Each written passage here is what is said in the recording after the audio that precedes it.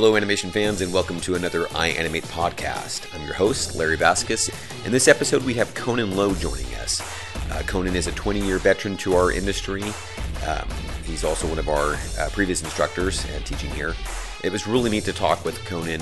Anytime I get a chance to talk with somebody who's passionate about our industry and who's been doing it for this long, it's just a neat opportunity to pick their brain. He's worked on such films as Madagascar 3, Penguins Madagascar. Over at ILM, he worked on Rogue One, Solo, and he also goes back to some of the first, I think it was the first CG animated TV series, Reboot. So again, just neat opportunity to talk with somebody who has this much experience and is passionate about our industry. So check it out. All right, Conan, first of all, I'd like to thank you for joining us in this podcast. It's always a neat pleasure to get guys like you who have had a lot of experience in the industry and to kind of pick your brains a little bit. So I do appreciate your time with us. Yeah, great. I'm happy to be here. All right. That and the fact that you're one of our instructors is another cool aspect. So yeah, very cool. Can you tell us, as we kind of start out in this journey here on this podcast, how you came into CG, VFX, animation, and all that?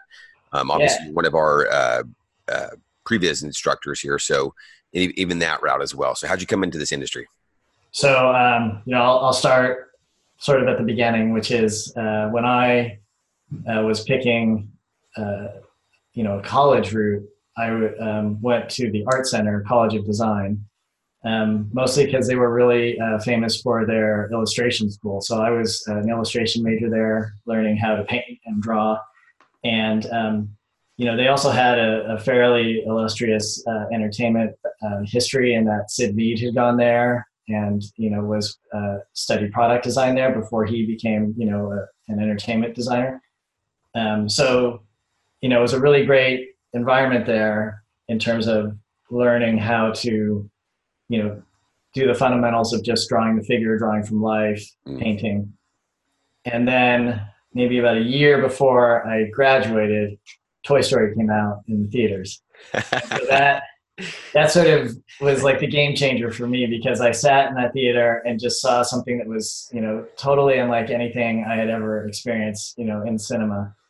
And, before that, I had always been a fan of animation. I had, gone to all the Disney movies and really loved 2D animation. I had actually taken summers at Cal Arts, and so I had learned how to do 2D animation as well. Cool.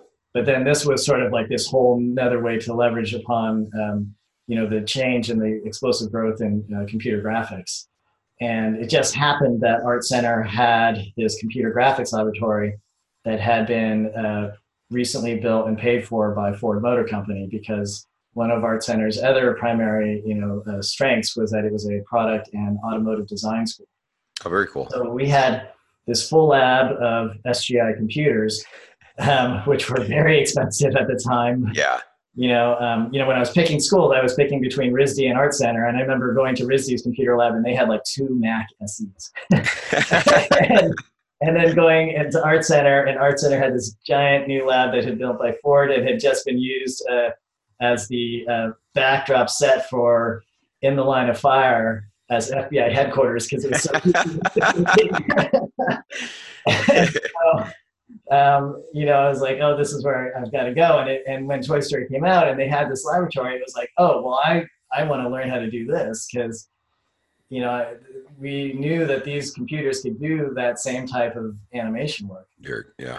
And so there was a whole bunch of us that were sort of in this generation of like illustration classes, product design classes, and we were basically co-opting these product design computer courses and trying to do computer animation in them.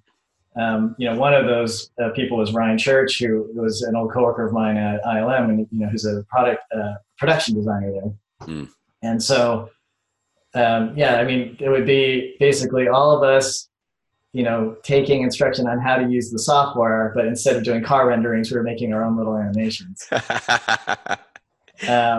So this kind of served as a really great foundation for me coming out of school, because it felt like everybody, whether you're in visual effects or animation, was trying to figure out how to use computers to, create and make interesting new content.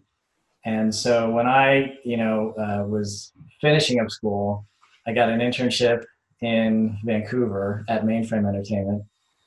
And Mainframe was making the first computer-generated animated television series, which was Reboot on ABC. Okay, I remember that. Yeah, so That Reboot cool. was one of the shows they were making, and then Beast Wars was a Transformers animated. I loved Beast Wars. Yeah. Yeah. In Canada, it was called Beasties because you couldn't say war in Canada. So with this big roar to be like Beasties. So those were really cool shows to kind of work on as a student, because then it got from me, trying to, commandeer this computer lab where we didn't have any structure, to going to a place where they had sort of figured out how to make a pipeline for making things. And so it was sort of learning about, well, these are the breakdowns of how the jobs are within a production environment. This is the way you schedule out a production. And this is where you kind of create content from script to, delivery.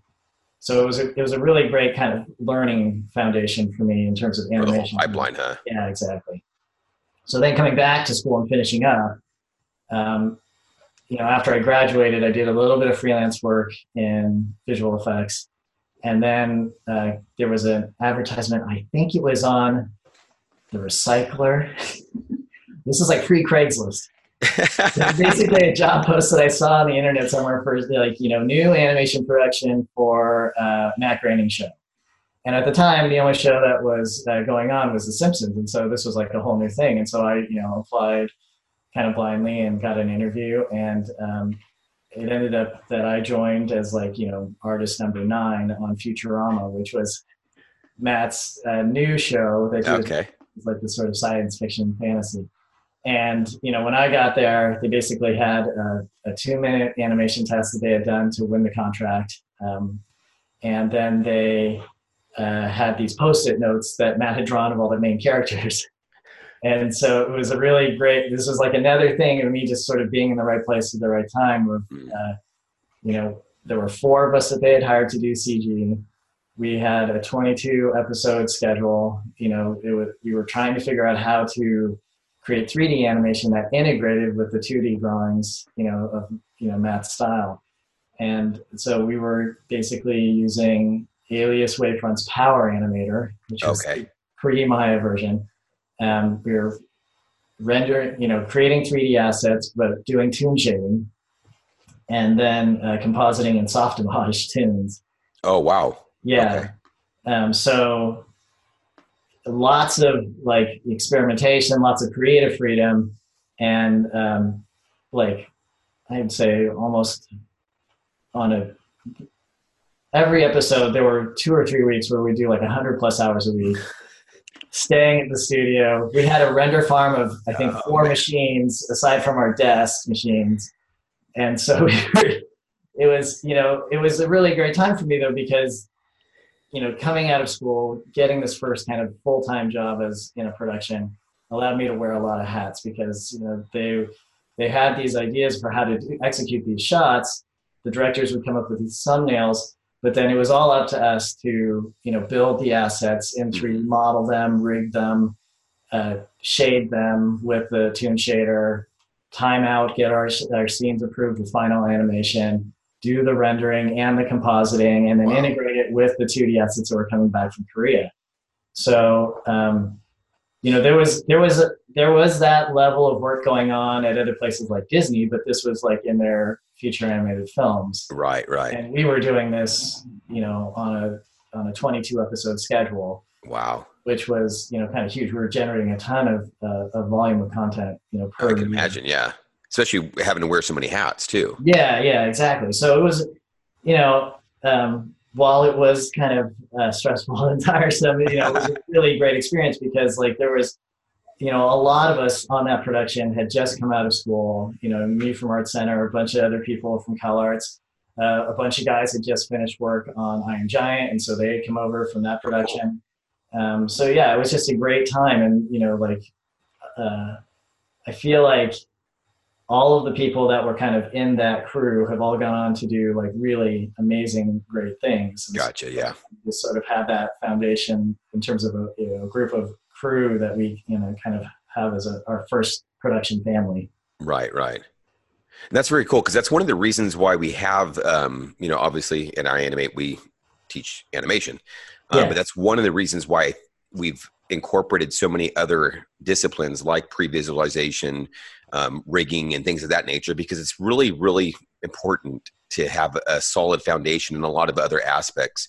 I ended up taking a class with Tal Schwartzman, and he's not a generalist. He's an animator at Pixar. Yeah. Talking about how even in Incredibles 2, he had to do a little bit of finagling for, what's the dad's name? Darn it. Oh, yeah. Uh-huh. When he's taking that, he bites his lip, and he wanted to have these little creases here when, the teeth. Yeah. But some expertise outside of just animation to make that happen, Yeah. So that's why I appreciate classes like what we have here that you're teaching, because it allows artists to have a broader skill set. Yeah. And go further with it. Yeah. And I think, that foundation that I got at Rough Draft, which was a studio that made Futurama, really allowed me to kind of go into the other fields that I eventually did, like, moving on to Dreamworks after that time. Because at Dreamworks, they were basically making all CG features. And so that was, the evolution for me, going from doing 2D animation with a 3D hybrid to just doing all 3D feature productions, allowed me to kind of take all the things that I had done at Rough Draft, wearing all those different hats, and then apply them to the layout department at Dreamworks, which was essentially the earlier version of pre-visualization in production. Okay. So, when I started at Dreamworks, we were basically a bunch of 3D artists and 3D technicians that were working with a lot of directors coming out of 2D animation. And so there was a lot of interesting back and forth in terms of, how we created our process, and that those 2D animators were really used, or 2D directors were really used to working off of storyboards and having their storyboards be their Bible for how they created shots, which is, definitely a valid and still tried and true way of, creating animation. But then us showing them how to use CG as a method to kind of more expansively create cinematic shots was kind of this real groundbreaker for us, kind of moving off of just working from the storyboards, because initially the process would be you get the storyboards and you just do it shot for shot. Mm-hmm. And the timing and everything was just sort of you figuring out how to translate those boards into 3D. And so you were working out spatial issues, but you weren't necessarily utilizing the set that you had in the full capacity in terms of, how you would shoot cinematography. Gotcha. And so that the real breakthrough for us happened when we started hiring live action consultants to come in and kind of guide the production. So on Madagascar 2, for example, we hired Guillermo Navarro, and he had just finished Pan's Labyrinth and won the Academy Award for that with Guillermo del Toro. Okay. And so there was this really great interaction with him and the directors where, we would launch a sequence, we would show him the animatic, and he would look at it and he'd go, "This is really boring, you guys. You guys are just talking. And he was really abrupt with him. He's like, "This, you got to cut out here. You got to cut out here. This is like, this is taking way too long. Like, why are we watching all these, back and forth shots?" So he said, "We need to figure this out faster." So he basically he switched our launches entirely so that we would get the script. They were in the boarding process as well, but we would basically get the script, and we would go down to an open space that we had, which I think was in the art department at the time. And we would basically take a camcorder and whatever live action sets, like a couch or some pillows or something, or a wig, and we would assign animators or artists to be the different characters, and we would just talk it through, and we would walk through it like a live action shoot. Very cool. And in the process of just filming that and having the people say the lines and having the directors there to kind of see how they interacted with each other, they would immediately throw out lines because they knew it was shoe leather, or they would come up with new bits based on the way the characters were oriented again, with each other on a set, and how they figured out how they want to shoot it. And that would dynamically change the way we covered the same dialogue that they were boarding. Gotcha. So you kind of got to this hybrid where they would directors would look at scripts and they would think, well, a board artist would have a lot of fun, kind of brainstorming ideas for this sequence. So let's have somebody draw it. or this looks like an interesting dialogue scene. Let's just shoot it and then see, what we come up with and if there's something that's missing. And so our productions towards the end of my time at DreamWorks were this real hybrid of, live action and animation production, where, you would have some sequences that you would get off of storyboards, and then you would have other sequences where they said, you know what, let's just pre-visit and see, how we can make this interesting if we shoot it. And, we would got to the point where we would have a motion capture stage. We could have performers wear suits, but then, directors could hold a virtual camera and see how the characters looked in CG and then sort of stage it in real time. Wow. And so we had these really great collaborative sessions at the end where we had all the different department heads there, whether it was a production designer, a visual effects suit, the directors, the screenwriters, and everybody was sort of there spitballing and coming up with ideas and solutions for how to best shoot, the sequence. It was funny, like just looking last night at some of the clips coming out of The Lion King, you can sort of just see how that has taken that next step, right? Like essentially, Favreau and his team had this virtual production environment where they, took live action camera philosophy and applied it to this 2D production. Right. And it's, it still stays very true to the original source material, but you can see just in the camera work and the staging how there's all these sort of subtle things that they did because they had this freedom of, responding to the way things looked in real time. Gotcha. That's very cool. Yeah. Now, as a Pre-Viz artist, how did you work with the material that you guys maybe shot with a camcorder down at DreamWorks and such? How did you now translate that? What was your, as an animator, you get layout and then you go, okay, I got it. I understand what's happening here. And now I'm going to jump into my shot. How did you as a Pre-Viz artist do the same thing with the material that you guys got from? Well, it's funny because, essentially that became sort of like a live paradigm where we would shoot the live action footage. We would send it to editorial actually. And then editorial would sort of cut between the different coverage that we had supplied to the department. And so what we would get back was a live action cut based on the shoot that we had done, down on the art space. Okay. So that Pre-Viz process then became us sort of working with, this cut that was more defined in terms of it was basically, a lot of times it was really disturbing because it'd be like me with a wig on, but then still a voice coming out of, because it's like Ben Stiller's scratch coming out. So, like it was kind of negotiating like, okay, what is the intent here that we're trying to resolve and then get it back into.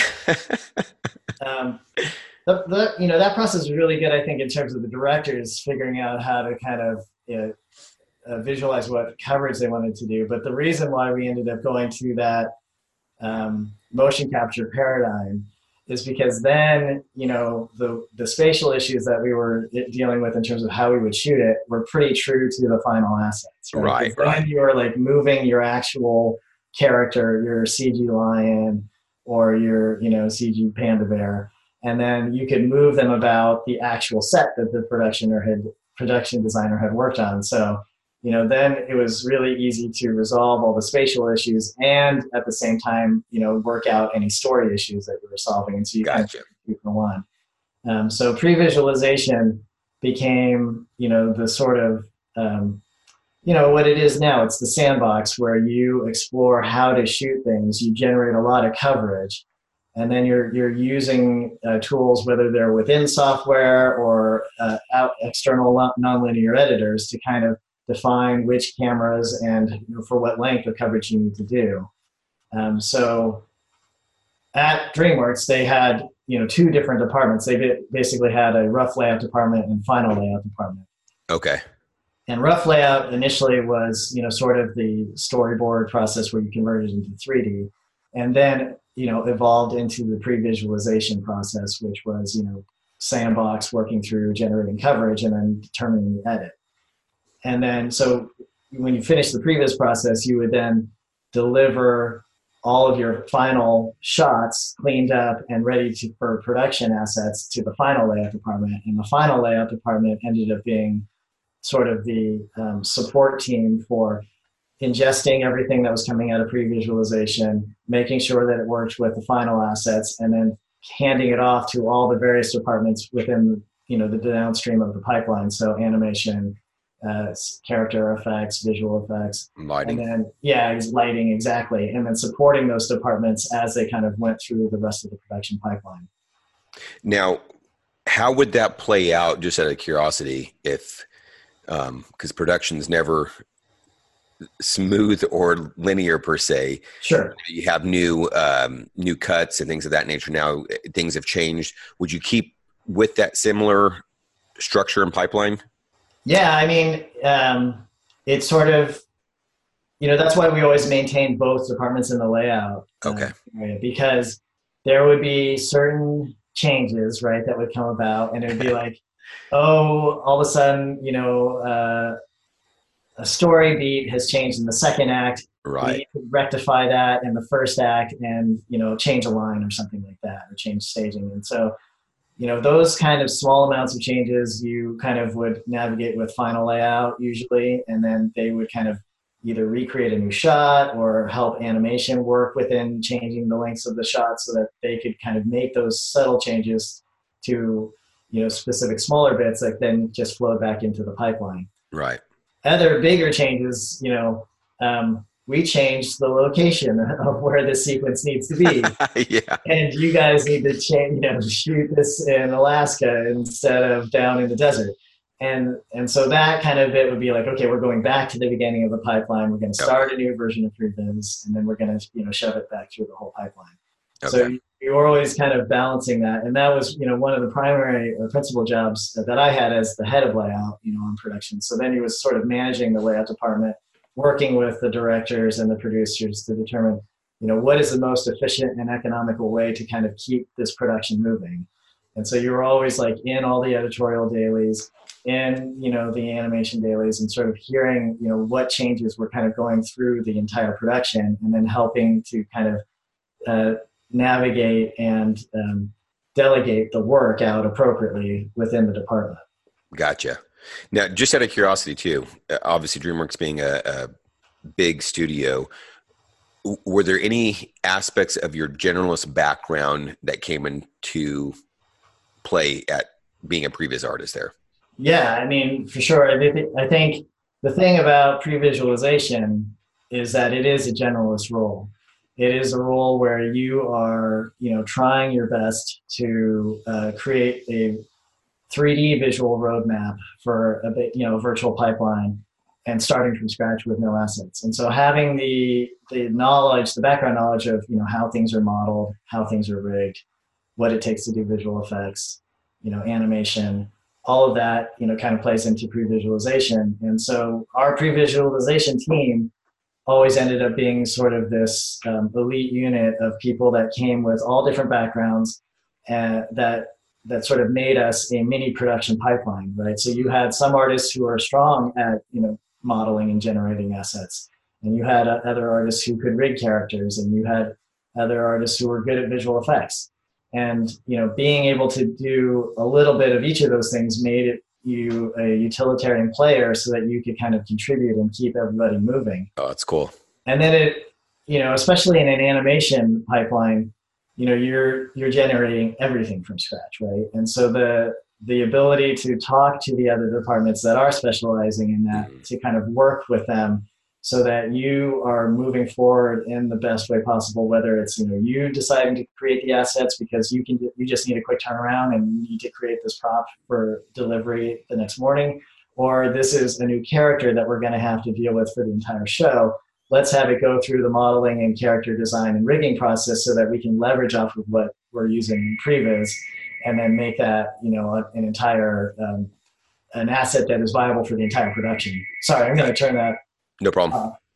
I think in terms of having generalists in pre-visualization, the way that a Pre-Viz department has to function is that you have to be able to be nimble, and you have to be able to generate a lot of content quickly, and be able to edit that content and make those changes quickly. And so whenever I'm teaching the class, I'm trying to impress upon students that, we're learning a workflow that can be tedious at the beginning of the workshop because it seems like you're kind of just breaking down assets, or you're kind of itemizing what needs to be built, and you're sort of assembling your scene.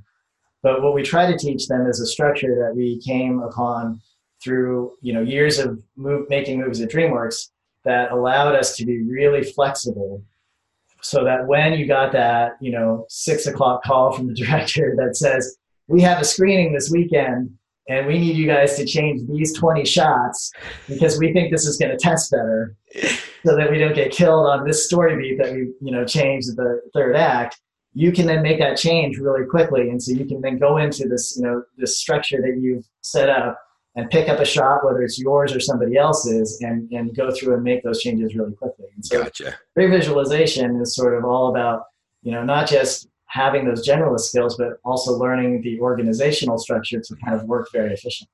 Gotcha. I like how you said, if a director calls you at 6 o'clock, that sounds like that's not hypothetical. No. Yeah, no, not at all. It's kind of funny because, one of the reasons that I got into animation was because I played soccer growing up. Okay. And I loved that team aspect of playing soccer, and like I said, in the pre-visualization team, like having all those role players who had special skill sets, but then came together to make something really great happen. Yeah. And soccer is that same way. It's a team sport, and so when I was studying animation, or studying illustration, actually learning how to paint and draw, like that was just me hours of spending time in my studio, very lonely, learning how to draw. And when I got, up to Vancouver and worked at Mainframe, and especially at Rough Draft, all of a sudden there was a family and there was a team of people that you were collaborating with to make accomplishing something together. Exactly. Accomplish something great together that you could not have done on your own. And so that's, like why I really love working in animation, why I made that big shift, and why I really like teaching students too, because I feel like, the students kind of learn the skill set that hopefully they can go on and make really great things with other collaborators. Yeah, very cool.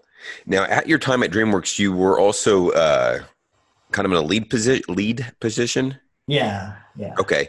How did that transition, and what were your roles as a lead in layout? I think the transition just sort of came out of me being there long enough that I sort of was getting maybe annoying in the meetings, where I was like, well, he's talking too much. Let's just put him in charge.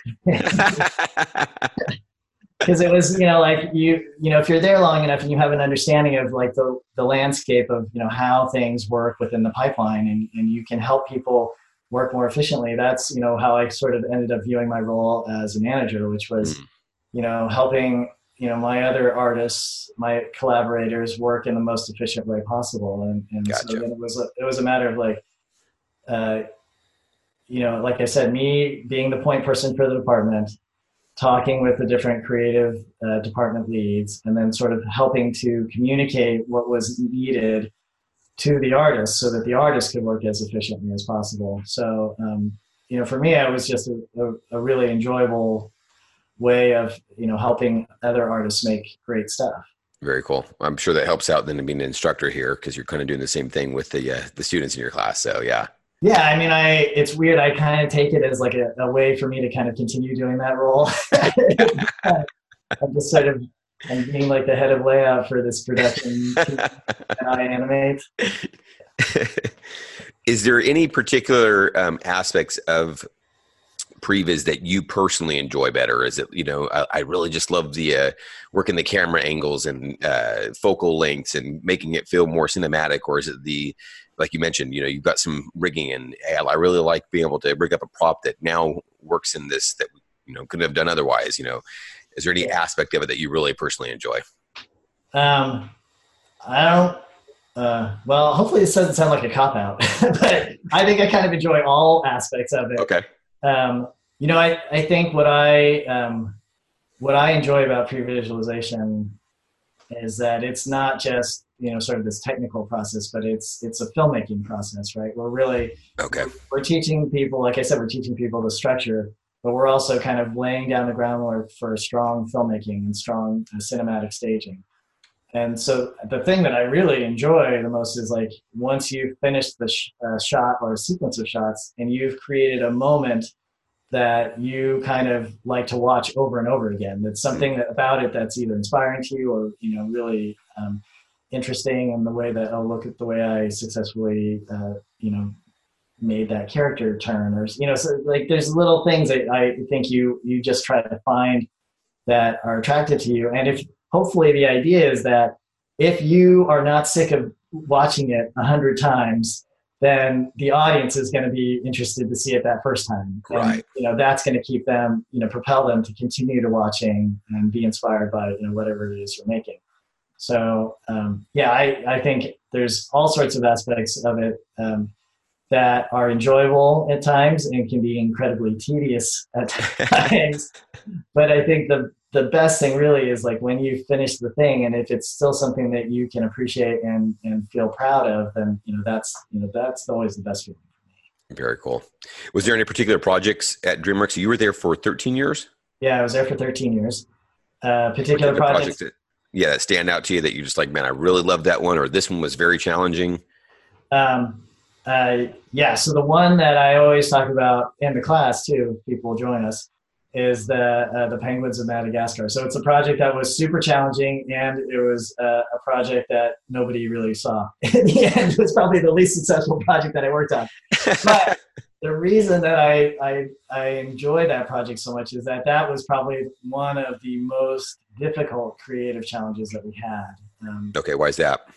So we were making this movie. I can't get the timelines wrong, but I think we were making it in 2014. In the spring of 2014, we were basically halfway done with that movie, maybe not even halfway done. And we had a test screening with another film that was in production.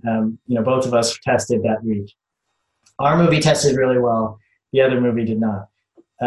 Because our movie tested well, they said, we're swapping your release date. Oh, good. So even though we thought we had another year to finish the movie, we suddenly had 6 months to finish this movie. So like basically, we got some good news and some bad news. Yes, exactly.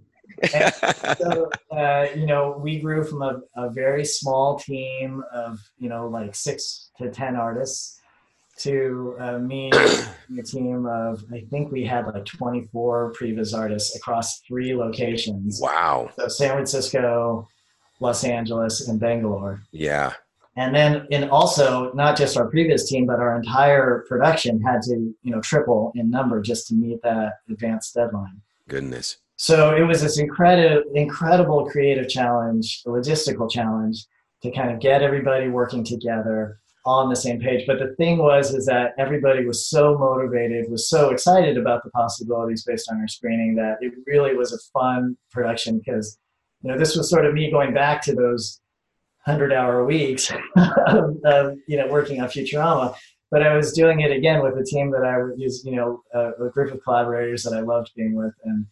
And so we were all, like you rarely get those moments in a production, if you're lucky, where everybody is on the same page, everything is flowing nicely, and even under incredible duress, everybody's having a good time. Forged the fire, huh? Yeah, exactly. And so even though the movie came out and wasn't a success for various reasons, it's still something that I look upon very fondly. Do you think the time difference would have changed the movie? Oh, for sure. Okay. Yeah, it would have. It would have been a different movie. It's hard to say whether it would have been better. I think, just if you look at the logistics of the release date, it would have done better for sure. But we got it done. And, yeah. It was still a fun movie. Yeah. Some beautiful animation. One of our alumni, Ravi Govin, had won an Annie from the with the octopus. So still a fun movie. Yeah. So that one was. So does that kind of answer both questions I had then? One of your favorites and most challenging? Yeah, that was definitely the most challenging. Well, I feel like that one was pretty challenging. Sorry to not to jump ahead, but to my time at Industrial Light and Magic, working on Rogue One was pretty challenging as well. Why is that? I think that was it was challenging for me personally, because that was my first full live action production there. So learning how ILM worked, what their workflow was, and also because that movie similarly had a lot of changes that happened in the last 6 months of production. Wow. So it wasn't like we moved up our release date, but there were things that changed story-wise that the studio and the directors kind of made shifts that happened at the end, and they were all for the better. And that movie is sort of the opposite, right? Like there were all changes that we made in the last 6 months, and that was a huge success. Gotcha. Yeah. But like again, a very fun team to work with. Everybody from top to bottom, was wonderful collaborators. Getting to work with John Knoll and learn from him was an amazing experience. And it was just a great production to be on. Now, how different was the pipeline from full animation to VFX, like Rogue One? Yeah, so not just Rogue One, but VFX in general is especially now, is a pipeline that's very fractured. So, when you're working on a feature animation, generally, even if you're doing a client-vendor relationship, you have a core group of creatives that are doing the front end of the pipeline, and then you have a core group that's doing sort of the back end of the pipeline. And in visual effects, you still have a core group that's doing the front end of the pipeline, typically, like you have an art director and a Pre-Viz team and writers and editors. But then, what happens is you have sequences that are getting sent out to various effects houses and various vendors that are then completing little parts of the movie. And so you find yourself collaborating not just with, that front end team, but also other studios that are doing various parts of the pipeline. Gotcha. So it becomes a very interesting challenge to, this logistical challenge to work through this network and figure out the best way to kind of get things done in a way that is both economical and timely for delivering, this movie for the release dates. It's funny, like I was telling my wife the other day, like I feel like I had this very palatial, calm demeanor coming out of feature animation. And then I got into visual effects, and I was like, man, these guys are just like working like mercenaries. They're so, hard hitting, and it's like you're just cutting through this work. But, spending time in that environment, you really understand, because there is a reason why you have to be that way. You have to be so efficient and specialized at your work. And the margin for error is so tiny, because you're not just, working in this pipeline where you have created everything from scratch, but you're generally working off of a source material or a plate that then needs to be integrated into the visual effects world. And so, making sure that the match move is tight, making sure that the character integration is tight, like all of those things are like, are done to pixel precision. To a fault, I feel like, because I think you talk to an audience member these days, and they have very little understanding. Right, no clue. The amount of modification that has been made to what has been presented to them. And, Gotcha. It's really amazing what is done in visual effects for these movies. Now, I'm in a little bit of the cat out of the bag. This is, for those that are listening, this is our second attempt at this podcast. To my fault. The podcast was going great, and I realized I did not push record last time. So the reason why I say that is because I know you mentioned something when we talked last time about some type of technology that allowed to kind of match things a little better. Yeah. So what was that again? So I think what we were talking about last time was photogrammetry. Yes, that's right. Yes, and we were talking about photogrammetry in relationship to match move work. So this is also something that I kind of gained a lot of experience in working at ILM. So what essentially happens now on a set is, you shoot your camera work, and that camera work has to be tracked into the computer so that you can have a virtual camera that mirrors the movement that was done on set. And typically that work was done by taking set photos and sort of like putting these kind of very rudimentary alignments of a 3D set in your virtual world, and then trying to track your camera to those like rough measurements that you had taken on set, and then tracking little markers that you used as identifiers. What has happened in the last few years with the advent of photogrammetry is that you can now take a series of photographs, or even just walk through and take some footage, throw that into the computer. The computer then does a lot of that tracking for you, and then recreates a three-dimensional model with full color textures of what you've shot by regenerating those camera positions that you recorded. So then you have a virtual asset that you can then, if scaled appropriately to your virtual camera, you can then use to track exactly. And so you can see whether your camera is lining up with the plate, by pixel, because know you're using a 3D asset to track into your 2D plate. That's crazy. And that's what makes that integration so seamless, is that, if you've done your match move correctly, if you've recreated your lens distortion accurately, then you are, fully sitting, CG assets in the exact 3D space at which they were shot, and then they can mend seamlessly, hopefully, with, what your plate is. Gotcha. Yeah. Now, obviously it makes that process a little easier. How does it translate to on film? What the audience sees? Does it, because like you said, the audience doesn't know hardly anything of what we do, because then we wouldn't be doing our job right, Yeah.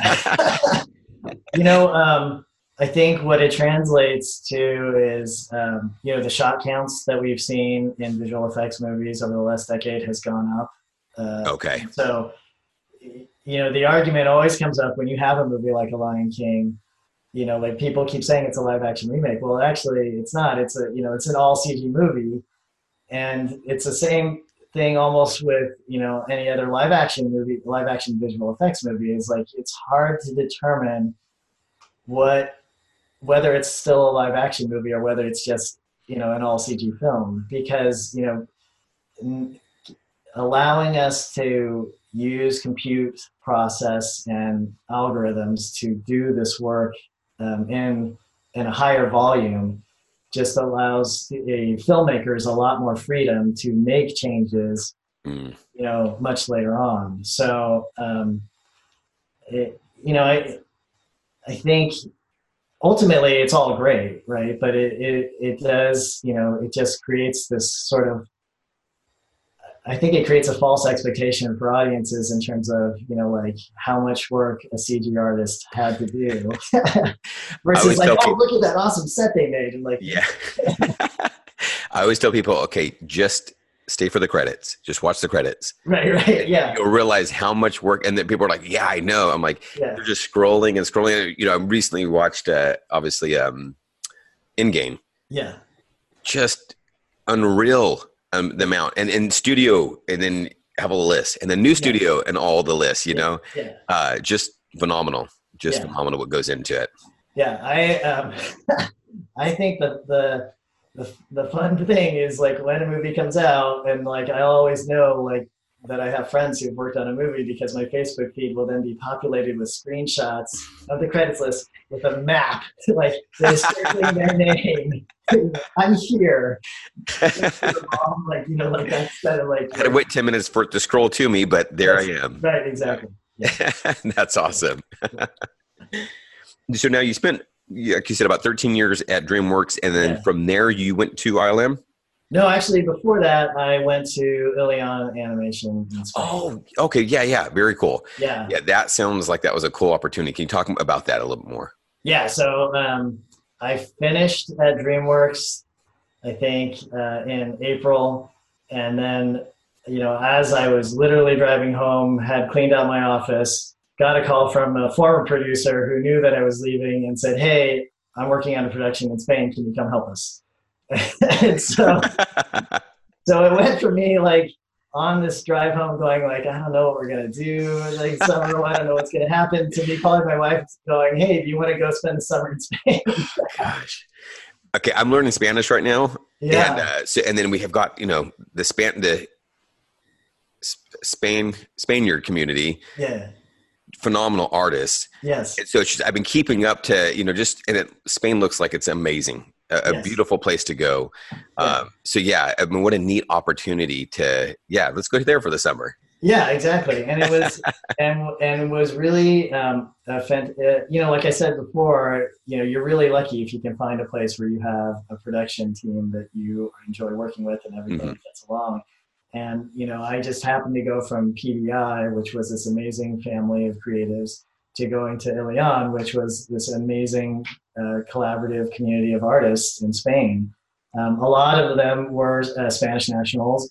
A lot of the senior artists had come from other studios like Pixar and ILM and Wolfx Studios. So it was like them having an opportunity to come home and work at home in Madrid.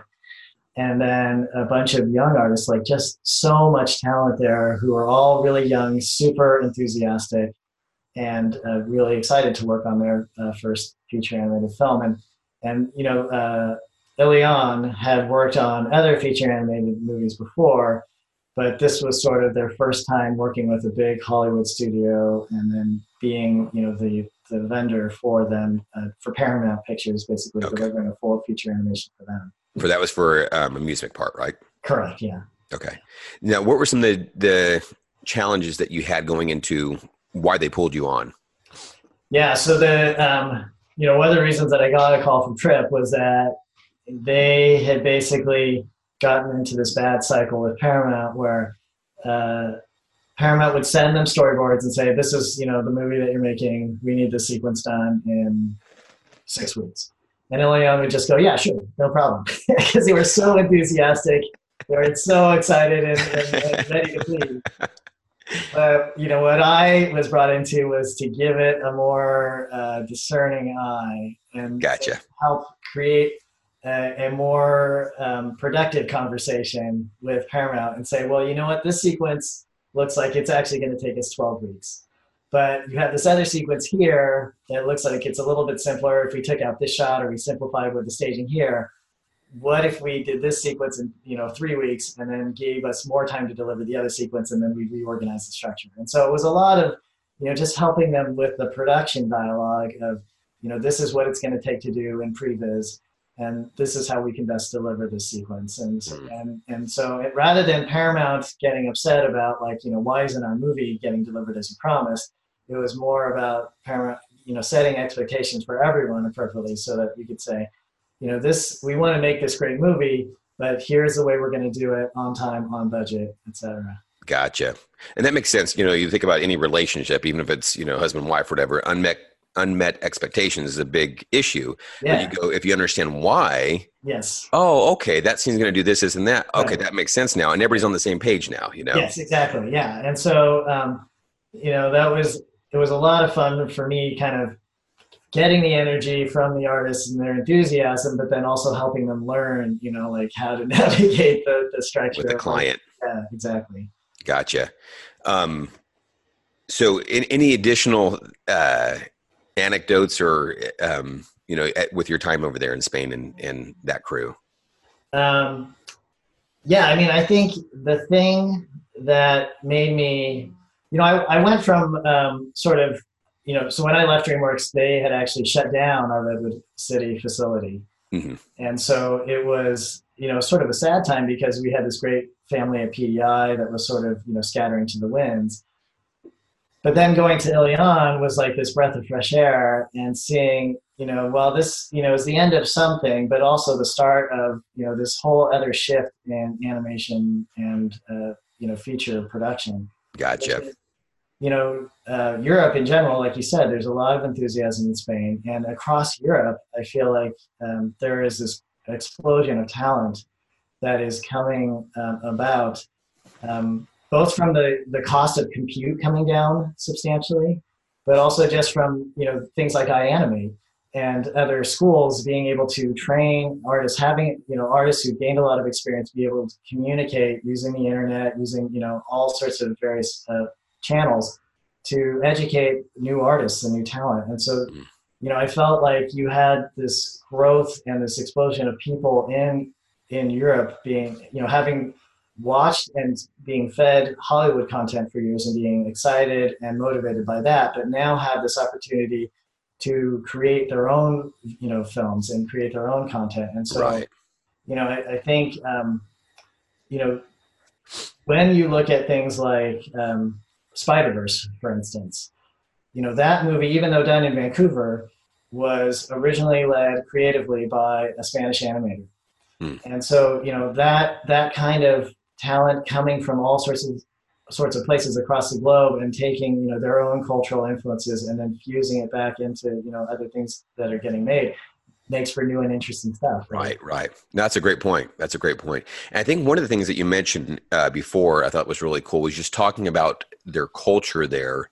Yeah. Kind of grown up in that artistic atmosphere. Yeah, exactly. I mean, I think, for us, getting a chance to live in Spain was amazing in that, I would be able to take the train back home after finishing work in Los Rosas, go to Madrid, walk through Sorolla's house, which was, his old painting studio that had been converted into a museum, walk down and go to, the other, museums like right along the main row in Madrid. And then on the weekend, I could take a bullet train and go to Barcelona and go see Park Güell and go look at all the, Gaudi buildings. And so you have this group of artists who have grown up around this, have been, had that surrounded them and fused, within their creative DNA, and just sort of having those conversations with them, having them have that background really made a lot of interest and, made for really stimulating and interesting creative choices because they had that,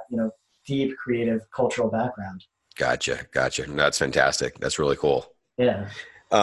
Just out of curiosity, how old are your kids? My kids are 8 and 10. Okay. So the reason why I ask that is because obviously you're an artist. Is there anything now having what you've learned there in Madrid in regards to how they're part of their DNA, is there anything that you're looking to infuse with your kids as a result with that kind of stuff, expose them more to taking more on museums that you maybe you've not have thought of, doing before you went to Spain or something like that? Or yeah. So, I think after our time in Spain, our kids got very wary of going to museums. Okay. Kind of there's a lot of the problem with kids though, it's like they can't appreciate it, right? Yeah, exactly. No, I think it did have an influence on our kids, just being in that environment for the few months that they were there. So, they always talk about the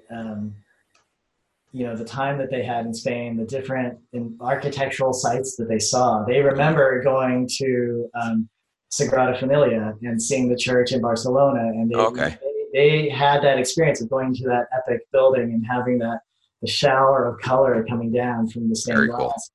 Cool. And I think, for instance, we took them to a Dali museum in Monterey last weekend, and being able to talk to them about Dali in context of talking about Picasso's Guernica, because they saw that painting in Spain. Wow. So, it certainly has had a tremendous effect on them, just being able to have this kind of cultural dialogue. And that's cool. Having that touchstone for them of knowing, they saw that painting and this is related to that. So, yeah, that's kind of cool. Yeah, it's neat. That's why I always like getting kind of getting into the person in these podcasts. It's always just neat. Like you mentioned, I was wrestled, so mine wasn't so much a team sport, but there was aspects of that I've taken to my career. But I can see where you're playing something like soccer, where it's a very team sport. Yeah. You're learning to depend upon one another, set up other people. Yeah. That's part of your DNA. So it's just always neat for me to hear how people have come up into this and how it's affected them as an artist. So yeah, exactly. And that's one of the things that I really love about teaching the Pre-Viz class for iAnimate is that what I will frequently do is show them sequences from a production that I've worked on, and students will have questions about well, how long did that take, or who did that thing, or and so then it's sort of me remembering and kind of re-disseminating the same knowledge to them, so that they can sort of understand this is how this could work in a production. That's great. How you can tackle this in your own work. Very cool. Yeah. Now, from Ilion, where did you move to from there? Because I know you mentioned that you worked as well as that on the Star Wars Clone Wars. Was that still at ILM? Okay, so this is another kind of long history, and then I always feel old when I talk about this. So I worked on that Clone Wars, which was the original 2D animated Wow. Okay. Genndy Tartakovsky directed. So right after Futurama got canceled, I think for the second time, we picked up the contract from Cartoon Network to do this 2D animated show for the Clone Wars. And so these were like 20 shorts that were put out. And I think at the time, it was just sort of Lucas trying to leverage off of his new toy license to but, you know, it was really great because I felt like, you know, Genndy was just taking his Samurai Jack knowledge and then applying it to Star Wars. You know, it was like just nothing but action and that's awesome shots, and in these, you know, very kind of bite-sized 1-minute shorts. So I worked on that before I, you know, went off to go work at Dreamworks. Okay. And then when I got to ILM, I finished work on, I just finished work on Solo. And so there was a gap in production time, and they were restarting the 3D version of the Clone Wars at Lucasfilm Animation. Okay. So then I went over and worked on, you know, a few episodes of that show. Awesome. Before going back to ILM. So I've worked on all versions of the Okay, I got two questions. And one is, how was it working? Okay, so what was your role on the 2D one? Because as a Pre-Viz artist, that would seem opposite. So, yeah. You know, you're working in 3D in Pre-Viz, but this is 2D. Yeah, so the 2D work back then, so you have to remember this was early in my career, right after Futurama. So it was essentially the same pipeline of we would get these shots from Genndy. We would know that we needed to build these ships or build these droids and make them in 3D, integrate them with the 2D animation. Okay, so it was a hybrid then. So it was a hybrid back then. Okay. So a lot of fun though, in terms of like working out the timing, you know, getting Genndy sensibilities, and then kind of creating this volume. There's a lot of like giant space battles and robots. So, you know, that was a really fun show. And then, were you going to ask me about the... My second question was, how was it working on something that was a 2D one now with... the 3D one. Yeah, so the 3D one, so that was an interesting process in sort of learning how... Because, you know, what happened later on was that was a success. They did sell a lot of toys. And then Lucas was like, I want to make more of that, but in a longer format. And then him deciding that he was going to jump into making an all 3D CG version of the show. Okay. For economic and creative reasons. And so they had come up with this pipeline and this special tool set that George had the people write for him, which was called Zviz. And so Pre-Viz? Yeah, and it's essentially it's a Pre-Viz tool it's almost like a Pre-Viz storyboarding tool. And so that learning that tool in terms of their pre-visualization process and then figuring out that pipeline that they had developed for the 3D version of Clone Wars was very different from that show. That show was sort of like, you know, here's a storyboard, here's your shot, you know, go and finish it. Gotcha. Versus Clone Wars 3D was, you know, here's my script. I want to see a 3D storyboard of this script, and then we'll deliver it, shoot it, and then time out the episode before we deliver to the overseas vendor for final production. Gotcha. Yeah. Okay.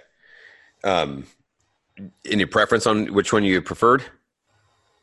Well, I mean, they're both really interesting. They're different. One is a very long, you know, I feel like one was like this sort of like visual action fest. The other one was a space opera, right? Gotcha. The other one was like a soap opera that was like George and, you know, that crew, they were trying to tell longer format stories over a bigger arc, right? Gotcha.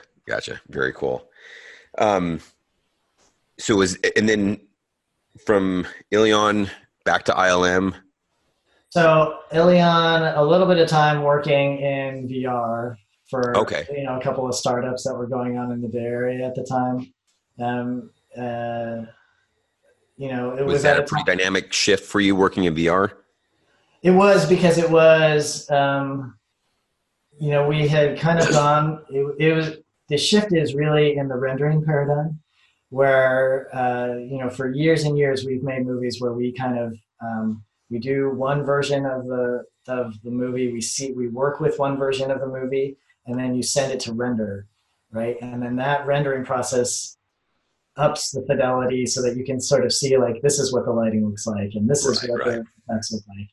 Now with VR, everything had to be done in real time, right? Because it had to be experienced and generated so that the viewer could look in full stereo, see the parallax in real time. And so it was utilizing game engines and that technology so that it was rendered on the fly. And so it was sort of shifting the paradigm of like, oh, we're just going to build this proxy version of the thing before we make the thing. To no, we're making the thing, and this is what we're Working with. doing and delivering. Yeah, exactly. Okay. Yeah. Gotcha. So now how much, just to kind of shift here a little bit as we kind of close, what is it that you're teaching in your previous class? What is it? Because it's a single class. So what is it that someone would experience saying, oh yeah, I'd love to join that one. I could use some of that. Or, what is it that in this 11-week class are you trying to accomplish? So, like I've kind of hinted at a little bit, it's basically a filmmaking class where people who have, some basic working knowledge of how to, work with Maya are then learning how to use Maya to make a film. And so we start at the very beginning. The first class is sort of looking at movies and sort of saying, what is it about these sequences that is cool, and what is it that we like as an audience, and then breaking it down over the course of the workshop so that we kind of start from scratch and say, here's our storyboards or our script, and then building up so that in the final week you're making editorial and artistic changes on a full sequence that you've developed. Gotcha. So it's taking you through the production stages so that you learn how to assemble your assets, create your pipeline within your own box so that you can then create an animated sequence and make your own movie. And so it's a little bit it's sort of split between learning the fundamentals of the technology and the workflow, and also learning, the fundamentals of real filmmaking and how a director would work on set with the camera and make creative choices about what shots he was going to use. Very, very cool. That's fantastic. Well, we appreciate you being here and teaching in the class as well as doing this podcast. I was glad this worked out. Yes. Yes. No, it was great. And hopefully just as fresh as the first one. That's right. It will be for every listener. So yeah. Yes. Well, Conan, I appreciate your time. It was really great to get in to talk with you about this stuff. Yeah. Thanks for having me, Larry. This was great. Awesome. Thank you so much.